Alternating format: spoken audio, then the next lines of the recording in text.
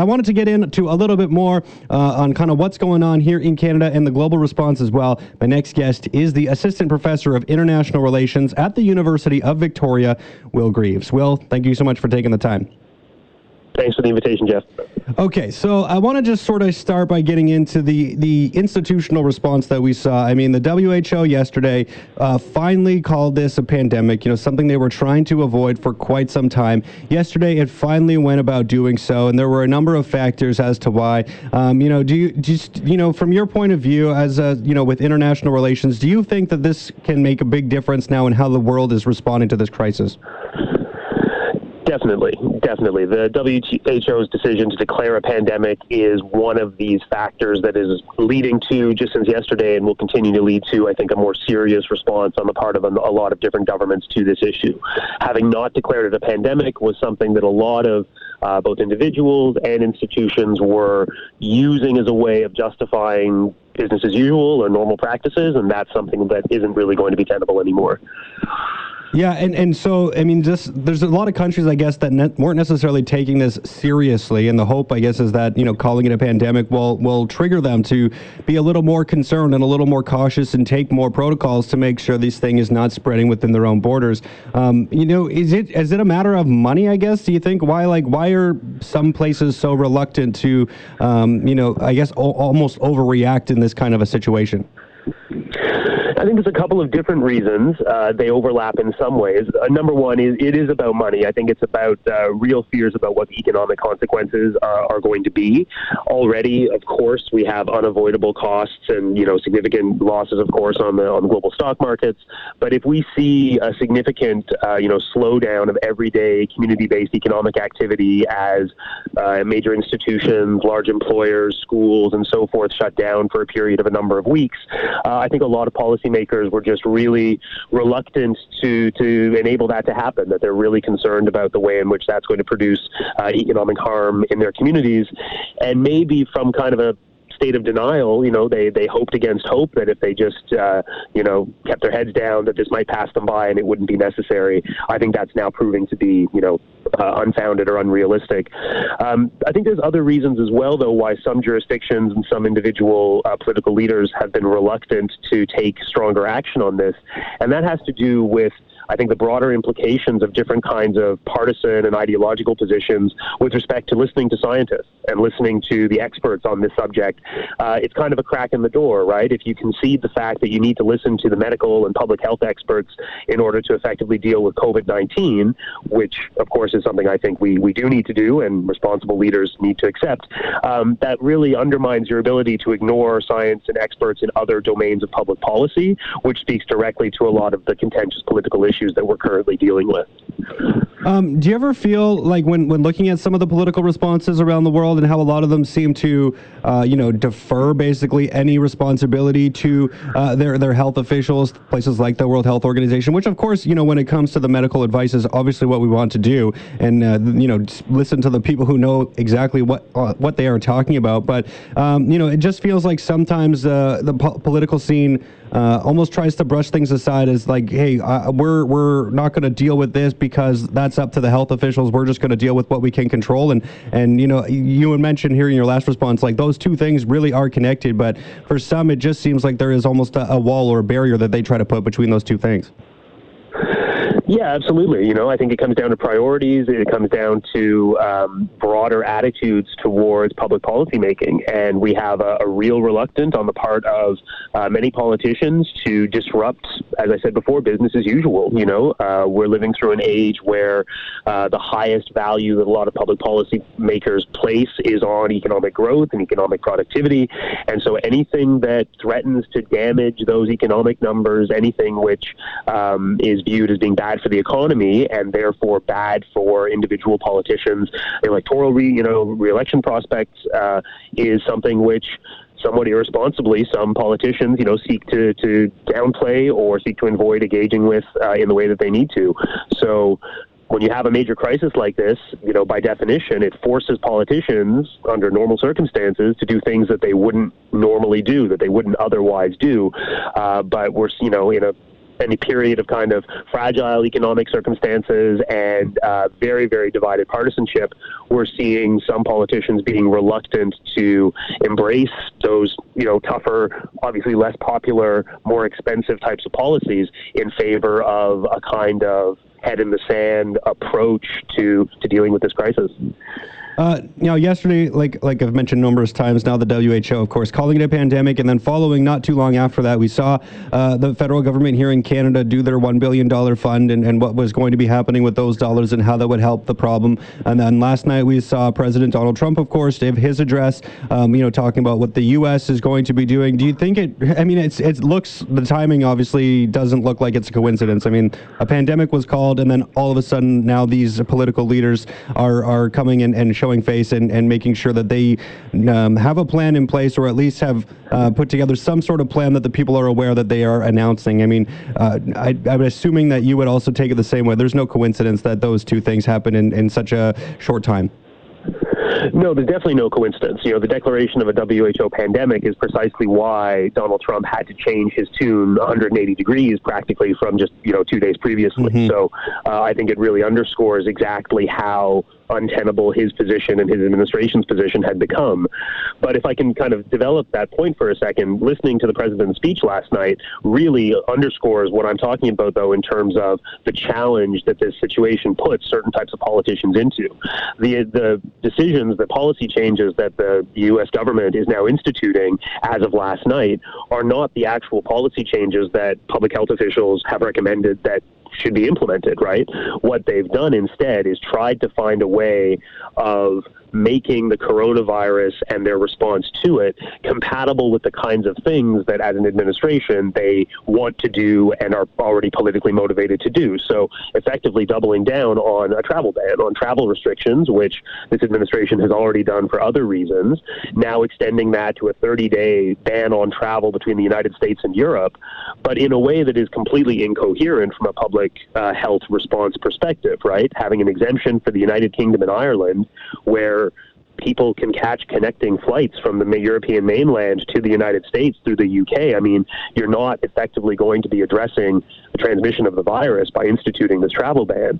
And even if that was effective, which it simply won't be, it doesn't address, and the president's speech last night pretty much failed to address categorically, the fact of transmissions now happening within the United States, because of course the virus is already there. It's not a question of building a wall and keeping it out of the USA. That was never an option, and even if it had been, it's much, much too late.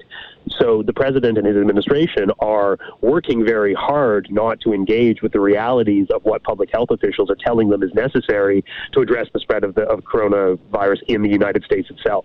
And so they're doing that in defiance of scientific expertise, and they're doing that in a way that tries to maintain the integrity of their political project, but which is a political project which is completely inappropriate for these current circumstances.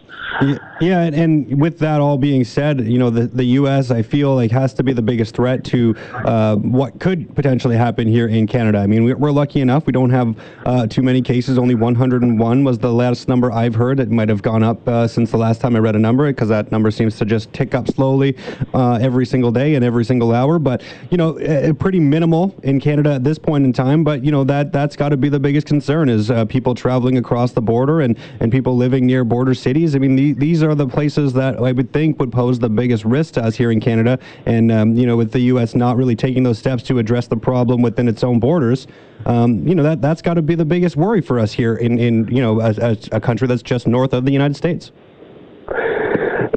Certainly an increase in infections in the U.S. almost certainly foretells a growth in infections in Canada as well, right? We're too closely integrated. People travel across the border. Economic health on both sides of the Canada-U.S. border requires, people to go back and forth. So, I think we're in a similar position to the United States in the sense of being fairly early on in our own respective, epidemics, and we're going to see infection rates increase as we see the number of tests being administered increasing as well. So, the number of confirmed cases, the 100 and some in Canada, is frankly, the tip of the iceberg. There are almost certainly far, far more as yet undiagnosed cases in Canada. And that, of course, is the problem, right? People who don't realize that they're infected and are perhaps not exhibiting major physical symptoms, are feeling well themselves, people who are going to be fine, their own health is going to be fine, but they're transmitting the virus and they're spreading it through their communities, and they don't realize that they're doing it. And that's the kind of exact point where the WHO's advice and the Government of Canada's advice to just wash your hands frequently comes right in, because if everybody is doing that, regardless of whether or not they feel like they might be sick, you're going to help stop the transmission. But probably you're going to help slow the rate of transmission, since it seems pretty clear at this point that it can't be stopped, right? And we're going to see this rolling wave of infections across the population, and that's the question is, how quickly is that rate of infection going to increase? Because how quickly it increases is really what's going to determine how well the public health system is able to keep up with it. And so slowing the rate of transmission, these measures around washing hands, social distancing, etc., that we've been hearing about are not intended to stop the epidemic. They're intended to slow its spread in a way that will allow public health authorities and medical authorities to cope. Yeah, and we heard Federal Health Minister Patty Hajdu yesterday saying this could affect between 30 and 70% of the Canadian population by the time it's all said and done. So, we're just at the beginning here, I think. Just want to ask you, too, while I have you here, Will, I mean, you're obviously with the University of Victoria. You being a professor, how has this impacted you so far? I mean, has it had a significant impact yet, or just what has COVID-19 done to your job so far at this point? So far, the effects have been relatively minor, but just since yesterday, we've kind of seen a significant increase. So obviously, until yesterday, there were no confirmed cases of COVID-19 on Vancouver Island. There's now been confirmation that we have at least one case on the island, which means it seems likely that it's going to spread through the broader community now. But up until now, our classes haven't been affected. The University of Victoria, where I work, is still open. There have been some very, modest changes on campus around, as I said, hand washing, but things like reusable mugs in the cafeteria are no longer allowed, and so forth. Very modest attempts to try to limit the spread of the virus within the university community. I think, speaking for myself, but I imagine for many of my colleagues as well, we've been hopeful that if the rate of transmission was low enough or was slow enough to get to the island, that we might be able to get close to the end of this current semester, which has around 3 weeks remaining, without significant disruption. We'll see whether or not that happens. We'll see whether or not we have cases that are directly related to the student body or otherwise related to the campus community, in which case we would probably see campus being closed and having to shift the remainder of our teaching online just to round out the last couple of weeks of the semester. In addition to that, though, within my job in a broader sense as a professor and as a researcher, we are seeing some pretty significant consequences. Springtime is a major season for academic conferences and academic events where people gather to share their research and to connect with their colleagues. And we've seen just a cascade, a wave of those events being canceled in the last several days. So those are responsible choices to make. I think it's a good thing ultimately that these large gatherings of hundreds or thousands of academics are not gathering under these circumstances, but there's a very real effect that will have on many people's work and on our professional activities, and a really significant financial hardship that those cancellations are going to impose on many organizations and professional, academic associations and so forth as well. So we are still early days on this, but we're already going to see some significant effects. And if we see any outbreak or any positive diagnoses within the university community itself, I think we would see probably quite a rapid transition away from on-campus-based activities towards offline, I should say online, in-person, not in-person types of teaching and learning. Yeah, for sure. Well, thank you so much for taking the time to come on and speak to me today. I really appreciate it. I think you got some great insight here, and I just enjoyed our chat. So thank you so much for coming on. I really appreciate it. My pleasure. Thanks for the invitation. Awesome. That was Will Greaves, Assistant Professor of International Relations at the University of Victoria, talking about the just the political and institutional responses here to the coronavirus and COVID-19 and just what has gone on globally here over the last little while. And of course, we're just kind of watching and waiting and learning as things go and things progress here. People are making decisions, basically at the seat of their pants on a lot of these cases. You're just kind of reacting to the news as it comes down.